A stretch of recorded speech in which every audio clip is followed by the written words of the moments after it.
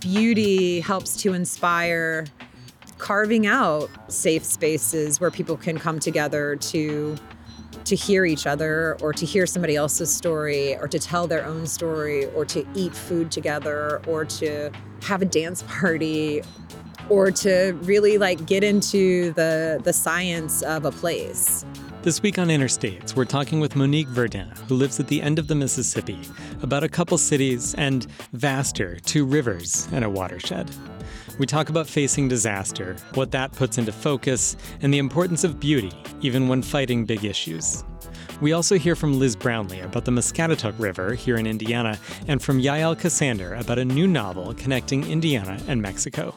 That's all coming up right after this.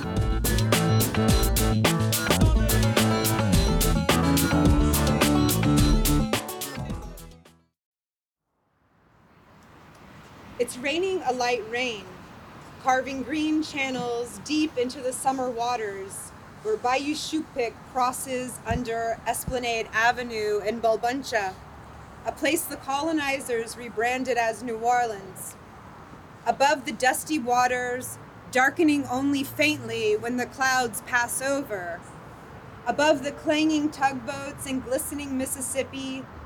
Above the slow, muddy waters of a nearby coastal marsh, where the last remnants of land, nestled behind the glimmering sliver of levees, is turning to dust.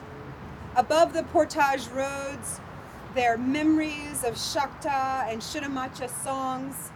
Above the shrimp boats leaving It's raining in New shore Orleans. Maybe it's raining where you are too. If so, there's a not insignificant chance that rain is going to end up in the Mississippi River to flow eventually through New Orleans. The rain loves the afternoon and the tall. That's because a third of the continental U.S. is part of the river's watershed. I want to spend some time with watersheds today, the Mississippi in particular, but I hope it gets you thinking about your watershed, wherever you are. This is Interstates from WFIU in Bloomington, Indiana. I'm Alex Chambers. Today's episode starts at Watershed Weekend. That was an event put on by Exhibit Columbus in Columbus, Indiana in the fall of 2021. The event was at the Columbus Pump House, which had a busy road on one side and a bridge across the East Fork of the White River nearby. You'll get lots of cars in the background today. Seasons, peoples. The event was a chance for people to talk about the connections between water systems and people and histories in different regions. Because all those things are very connected. It is in the name of rivers that traces of indigenous ancestors survive. Chattahoochee, Hiwassee, Mississippi, Missouri, Tennessee. The water, seeking its own level in places near and far. How old are these cycles of rain to river to ocean to rain again, flowing also within our bodies, from our pores and from our eyes? This is a poem by Nick Sly, an actor and writer in New Orleans, and it's being read by Monique Verdin. I am a citizen of the United Homa Nation, and I live at the end of the Mississippi River, near the Gulf of Mexico. Monique had come to Columbus to help lead a storytelling workshop about watersheds. After she read the poem, she asked everyone there to get into a couple of circles. I think that lots of times we go to things and we want to just be observers, but we're asking you to come into the process to be part of this work with us, because tonight we're making an art piece that you will be a co-collaborator of. The prompt was for us to tell a story about a time we were in the Mississippi watershed. So we got into a couple of circles and told some stories. I've lived in the watershed my entire life. I started in Indianapolis. White River runs through, and I moved to Lafayette, which has the Wabash River.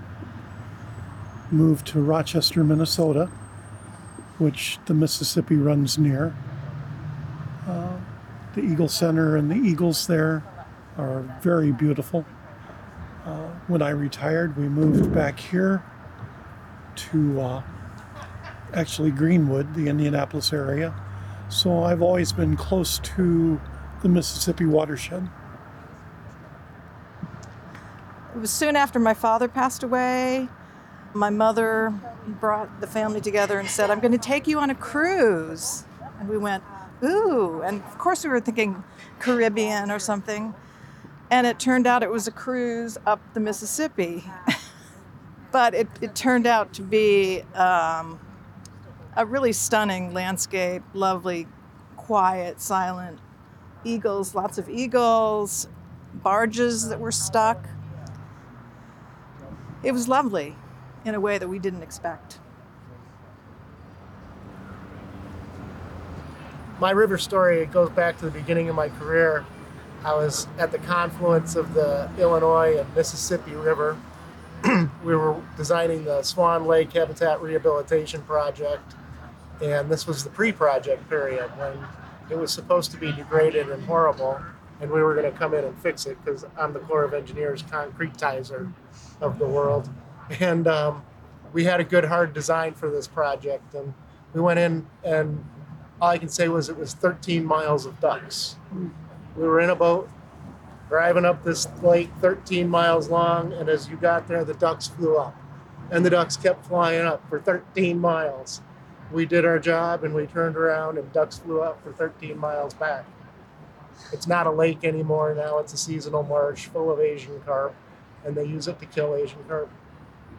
And it's still good duck habitat, but it's not good fish habitat.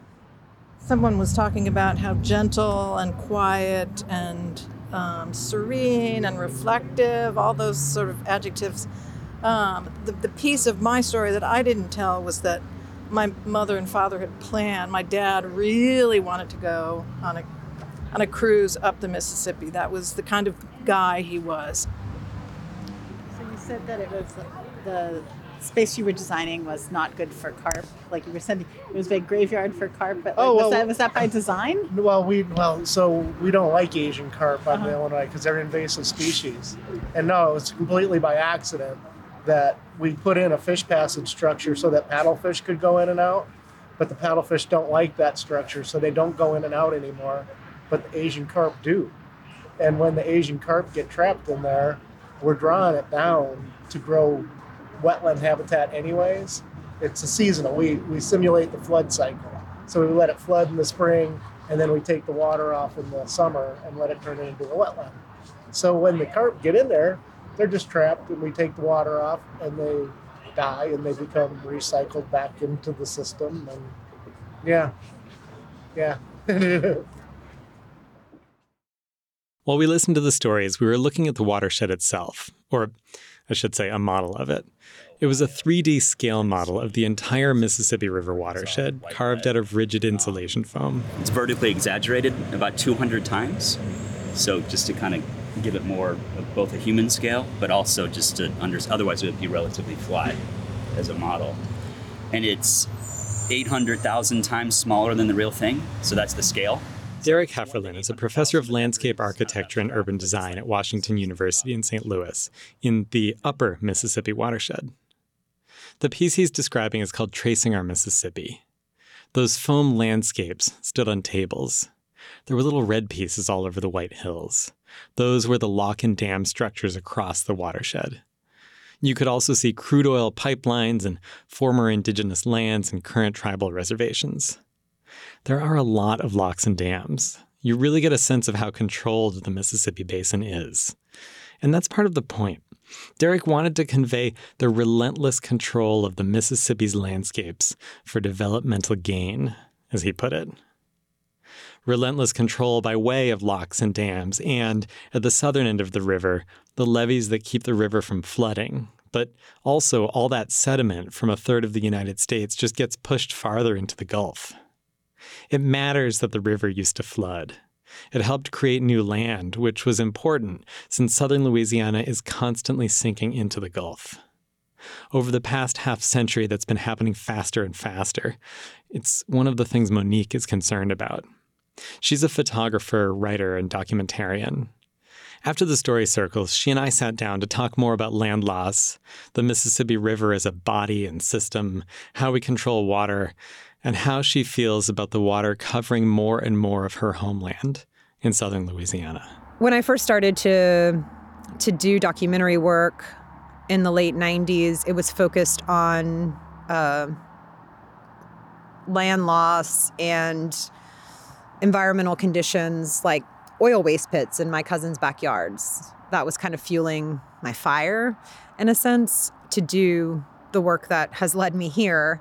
But I think that what's happened over the last 2 decades is that the river keeps bringing me back and connecting me with networks, with individuals, and just with my own relationship and respect and awareness about the importance of water and how the Mississippi River is a life force that is, my life force, but for so many other living beings too.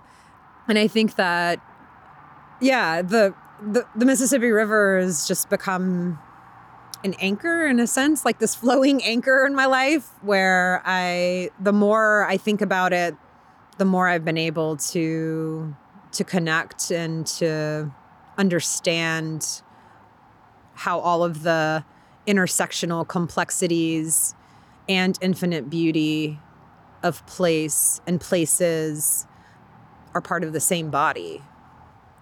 One of the things that I was curious to think about is, so here we are in southern Indiana, in Columbus, and I wonder if you've had thoughts about the connections of this place with the river basin in general, with your place, your home. Cruising from Indianapolis to Columbus and seeing the farmlands and thinking about how the cycles of season and also supply and demand, and how in the Delta we have petrochemical facilities that are creating fertilizers that are getting pushed upriver to, be part of the fertilizers for farms. Then that runoff goes back into the Mississippi and, oh wait. Yeah, the cycles of how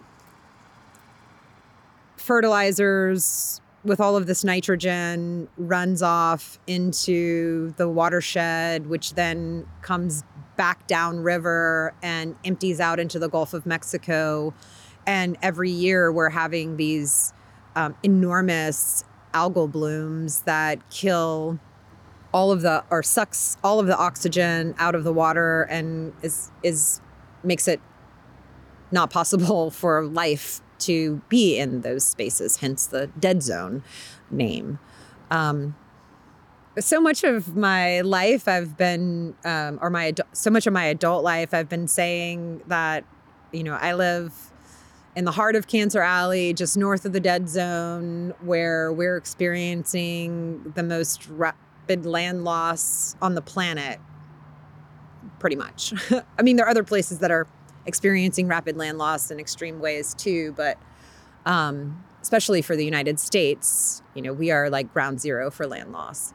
And I felt very much so that my work has been just trying to raise awareness so that people understand that this is happening and that Louisiana matters, not just because I call Louisiana home, but Louisiana matters because it's connected to these bigger global systems that are part of the problem. And I'm at a point in my life where I think it's important for us to understand how we got here, but I've been leaning more into where do we go from here and what are solutions that we can start implementing. And the river has to be a top priority if anything else is going to work. I mean, we need fresh water. We need clean water. We need not just for the fact that my water intake is coming from the Mississippi River, which is pretty gross when you say I live in Cancer Alley and you have all these refineries and that are just dumping whatever it is out of their facilities into the river. Yeah, whenever I think of that, I get really kind of, we're so screwed up. Like, what is wrong with us? Yeah. I don't know. Sorry. I'm like, oh. I mean, I don't have any answers. I don't think I have answers. I have a lot of questions. And I think that what is really great about being able to be part of this Watershed Weekend series of conversations here for Exhibit Columbus is just that we need to create space to talk about it and to think of the river as one body, and that what happens upstream affects downstream and vice versa. Okay, it's time for a short break. You've been listening to Monique Verdin, a citizen of the United Homa Nation who lives at the end of the Mississippi River. We're talking about making connections up and downstream in the Mississippi River watershed, which includes about a third of the continental U.S. This is Interstates. We'll be right back. It's Interstates. I'm Alex Chambers, and we're talking with Monique Verdin about the Mississippi River watershed. I had mentioned the problem of fertilizer runoff from Midwestern farms, and she pointed out something I hadn't realized about the fertilizer cycle. From what I understand, most of the fertilizers that are being used in the Midwest are being created in the Delta. Okay. But you should fact check me on that. Sure. Okay, real quick, I did some fact checking and I couldn't get hard numbers, but I did confirm that southeastern Louisiana is an important producer of anhydrous ammonia, which is a significant source of nitrogen fertilizer. Okay, back to Monique. Yeah, so that cycle of the petrochemical fertilizers coming upstream, then running off, going back downstream. Right. You know, that's one way we're connected. I think that another way that we can think about water systems on a planetary scale, just in regards to the air we breathe, that fresh water comes down, it goes into the Gulf of Mexico, it starts to evaporate, it gets into the clouds, it comes back down, like those cycles that we forget we're a part of, and that clouds travel very far. And, you know, my Mississippi River water might be your rain one day, kind of, you know, it's kind of magical to think about and scary in regards to the kinds of chemicals that are in our system. Or one system, if we're thinking about it like as a body, you know? True, very true. When you started thinking about this, you were really trying to... Save the wetlands. I mean, I thought it was about the wetlands, really. In the late 90s, I was thinking about how I really wanted these toxic waste facilities that were near my family's community of Grand Bois in the heart of, you know, the Mississippi River Delta, how they were poisoning people, still are there, poisoning people. And then I realized, the more time I spent in the traditional territories of my grandparents and with my extended relatives, I realized that waste pits were, they're a problem, but this extreme loss of land was a bigger issue that was really hard to get my head around. And then putting all the pieces together of like, it started with leveeing the Mississippi River, then the extraction, then name your disaster. That's common sense. Okay, so, and this is partly because I've paid some attention to like your earlier work. There was this sense of like a need to like tell people about the bad things. Yeah. And I'm curious if you've, over the years of doing this work, moved into other ways of thinking about how we do whatever we call it again, like activism I think what I'm sort of curious about is like joy and love and sort of where those things might play in as well. I have felt like Chicken Little most of my adult life. You know, the land is sinking, the oil is coming, the storm is about to hit, the seas are rising. All of that has been, I feel like I've been waving the flag of like alarm. And I didn't have the language to call it climate change 15 years ago. You know, I talked about it in a sense of land loss and extraction. I did this project called Cry You One. in 2013. It premiered in my home community of St. Bernard Parish. And it was a 1.5 miles, part procession, part theater, part eco experience, walking on a earthen levee that bordered a ghost forest that led to a pumping station where baby cypress trees were growing. And that experience for me was the first time I had ever worked in the world of theater. And at the end of the day, someone would come up always and say, how was the show? And I'd be like, well, we got 65 people to like go take a walk in the nature with us. It was great, and to really be there and to appreciate the beauty and the loss, and to recognize that we need space to mourn and to create safe spaces to have real conversations about what it is that matters. And I think whenever disaster strikes, for example, on August 29th, there was Hurricane Ida came ashore, 16 years to the day that Hurricane Katrina came ashore. And it's in those moments of disaster when what really matters comes into focus. Do I have water? How am I going to keep my food? Do I have food? Where am I going to use the bathroom becomes an issue. All of these things that we take for granted on the daily suddenly are right there. And also who is your community becomes the number one. And so I'm grateful for those moments. And I think that in my life right now, I've been trying to lean into how through community and how through collaboration we can start to experiment with what might be possible if we're really going to build bridges to have real just transitions that are long lasting and aren't just like a flash in the pan of a greenwash moment.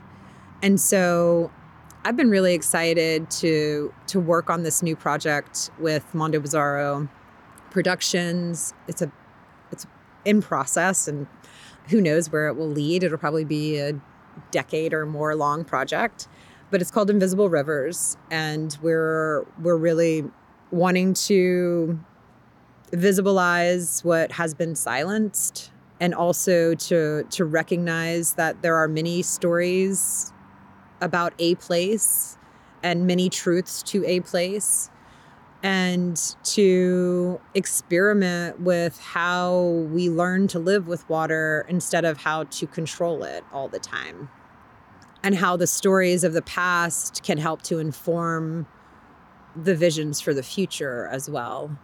And also wanting to work with young people, specifically fourth graders, through a project that, it's a program called, what are they? An organization called Ripple Effect, which is a water literacy curriculum building organization.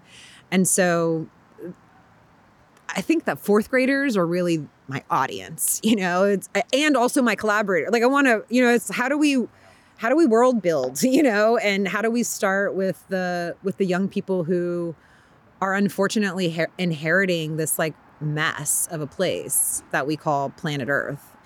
And also, the more I've learned about all of the complicated, ugly, problematic parts of history that have gotten us here, I've also been able to recognize the infinite beauty that is also present around me. And so, yeah, I think that beauty helps to inspire carving out safe spaces where people can come together to hear each other, or to hear somebody else's story, or to tell their own story, or to eat food together, or to have a dance party, or to really like get into the science of a place. And I think that I am still learning what the dynamics of a delta and what a riverine system and what riparian zones mean. And I think that I wish that someone would have informed me of all of these in small pieces even, but that these complex systems that are all around us that we take for granted are crucial for not only my well-being and my community's well-being, but so many other living beings' well-being and for the well-being of the water. All the well-being of the water. I like that too. I mean, just the water itself is a being that needs to be well. And that we should be respecting the rights of nature, the rights of the rivers, the rights of the oceans, and human beings have just tried to control and dominate, and look where it's led us. I mean, in South Louisiana, what took Mother Nature 5,000 to 8,000 years to create, human beings have screwed it up to the point that we don't even know what to do or where to try to put the Band-Aid for triage. And that's been the last 100 years of really extraction and industrial expansion that has gotten us to this vulnerable place. Which, again, I feel like is the case, on some level in so many places, but at South Louisiana is like a ground zero of all of that. Unfortunately, South Louisiana has a really good place if you need a bad example of like what you shouldn't do. That performance that Monique talked about, Cry You Won, I got to see it in Connecticut a while back, and it ended with a funeral celebration for the land. Because even a moonshot isn't going to stop all of what's left of Louisiana's coast from going under. When you're constantly being reminded by the scientists and also by just witnessing the loss of land and more water being present in places. I'm 41 years old and I can tell you, oh yeah, I remember there was land there and it's not there anymore. If I was, a grandma in my 80s, like maybe that'd be okay, but it's happening. And I know actually teenagers who can also say that they remember when they were able to go play in the back of Pontchartrain, and they don't go there anymore because it's become water. And so I've been wrestling with, do I stay? Do I keep a foot in the ground?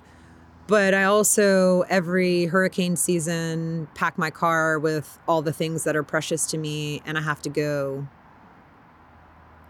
And go where is always a big question. Up until this past year, well, just to back up, so the state of Louisiana essentially has been rolling out these scenarios of lift your house 20 feet into the sky or leave if you're in coastal territories, and warning that not all communities will be able to be protected or saved. So, and that's been very clear, and that's been for quite some time. I live just inside levee protection. Actually, they don't call it protection, they call it risk reduction because they cannot promise protection, they can only reduce risk. And where my family home is, we had 11 feet of water with Hurricane Katrina. And so since that time, I've thought about having a place to retreat to, and also wondering what it means to retreat and return, if that's what's that has been my way of life for many years, but to be more conscious of that and knowing that that's going to be forever. So I, just before Hurricane Ida hit, put in an offer on 12 acres of land that's just north of Lafayette, Louisiana. And Ida hit. A few days later, I drove down, delivered supplies of gas and water and basic needs that folks needed to have met. And then I went up and signed for the land. And so now I do have a place to retreat to. It's not that far away, but it's far enough. It's not in a coastal territory, but it's not out of a floodplain. But you can't run from climate change. And when I think about my relatives who live on the bayous in Pointe-aux-Chenes, Lafourche, Dulac, you take them away from the bayou and you are taking them away from literally their ability to feed themselves and their families. And the bayou side is where people have their boats. It's where they have their Sunday family gatherings. It's where everything happens. And I think that for the Homa, our food security has been what has provided a sense of sovereignty all of these years. And the marsh is bountiful and has so much to provide, and also has been so abused for decades, since the early 1900s. And, even before, we could say. But yeah, I think that I am leaning more towards how do we remain and reclaim, even if our territories do go underwater. That doesn't mean they aren't still sacred places. And I think just that access to natural resources is so important, not only for our ability to feed ourselves, but also for just mental health and wellness, to be able to be where your family and where your way of life is rooted. Even though our ways of life are adapting and shifting, it's still rooted to a place. I'm really excited about the land. It's in a place called Prairie des Femmes, which means women's prairie. And it's, I have no idea what will come of that place, but I do have every intention to make it a safe place, not only for myself to retreat to, but for community, for my family. When there's a hurricane, everyone gets scattered to the wind. And I think that, we're already vulnerable. You put us out in the world without our people and we're just lost, So I think it's, that's like my next 10-year project. That and the float lab, Invisible Rivers. Yeah. Let's build some gardens. Let's have some floating experiences. And Yeah, that sounds great. Dance parties. More dance parties. More dance parties. And, whatever else it takes to keep you focused on what's actually important. Time with your people in a place that matters to you. You're listening to Interstates. When we come back, a postcard from an Indiana river.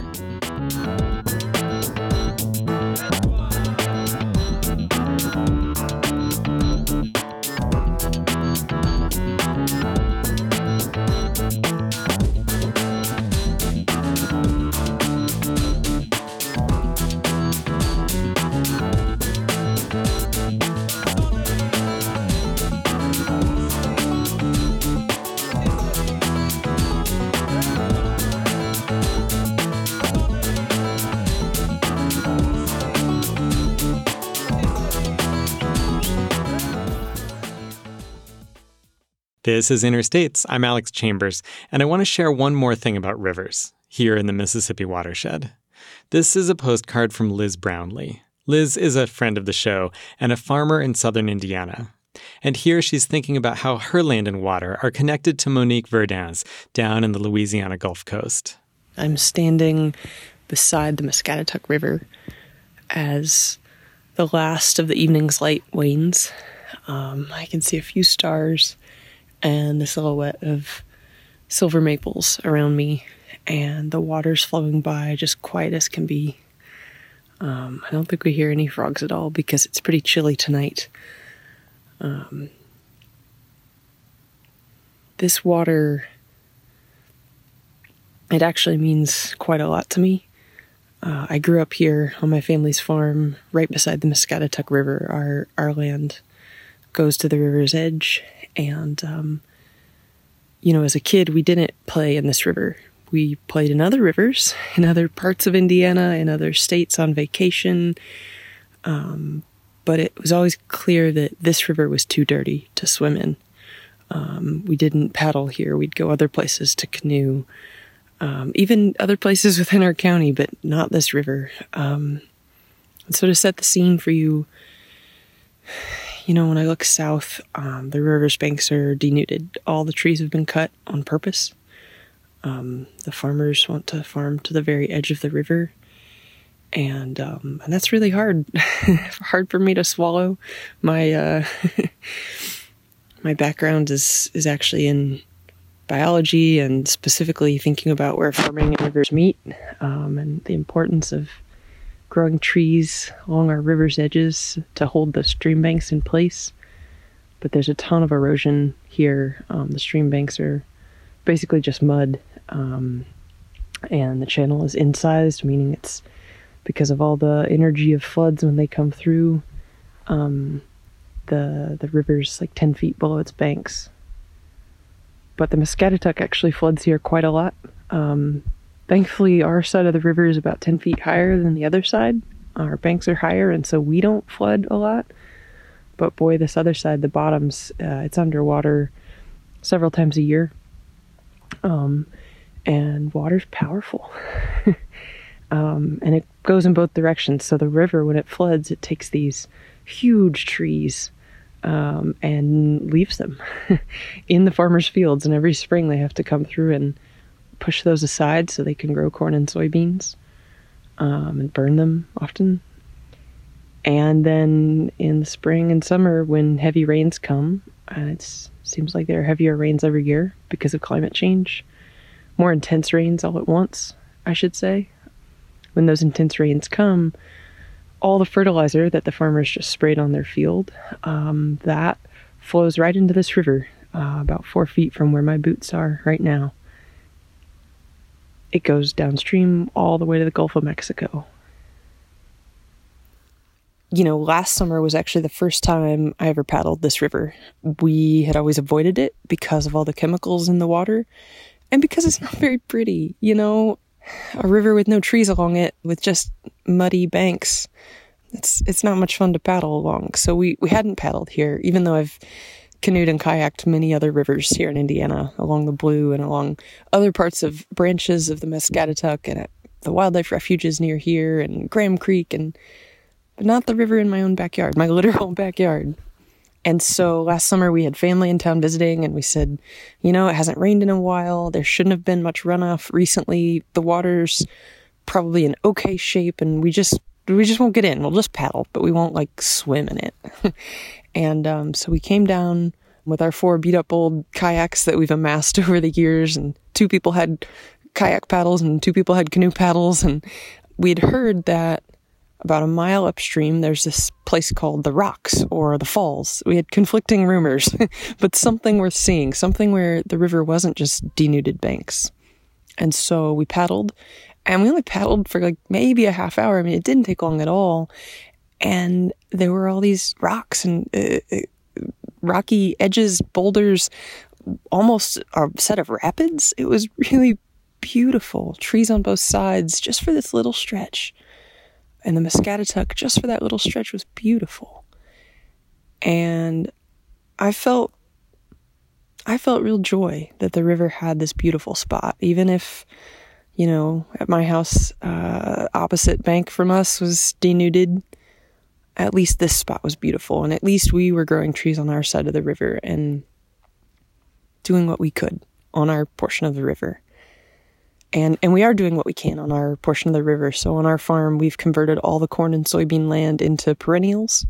Right here by the river, that means a lot of it's pasture, where we raise livestock, but we keep a buffer where we don't go right up to the river's edge. We've actually put all that land into a wetland restoration program. My family did that back in 2008 when I was still in college, and that's a government program. And actually putting those 30 acres into wetlands let us pay off the farm once and for all.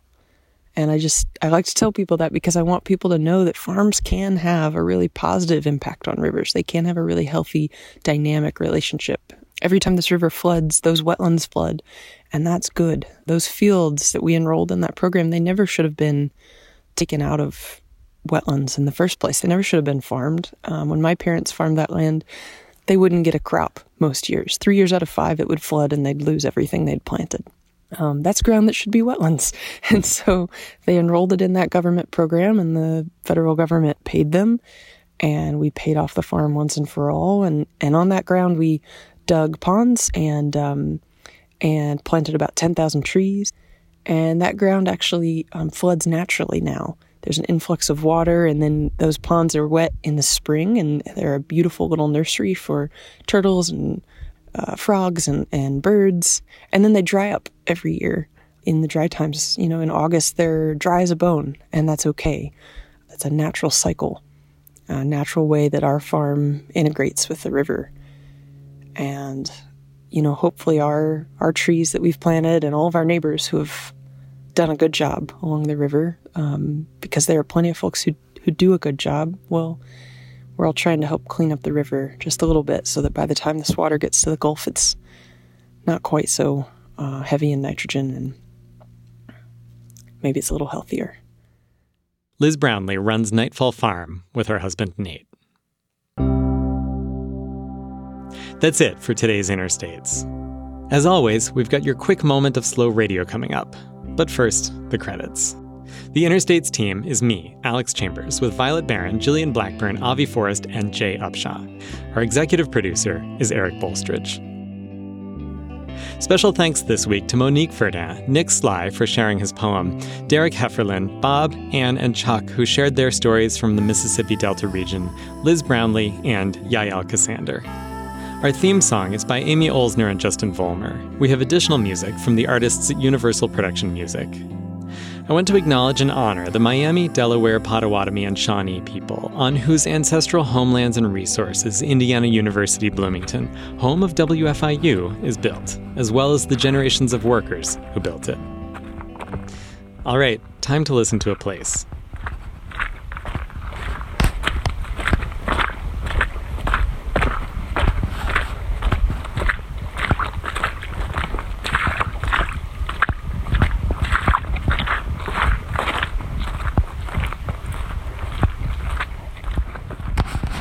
You've been listening to Footsteps in the Mud by the Muscatatuck River.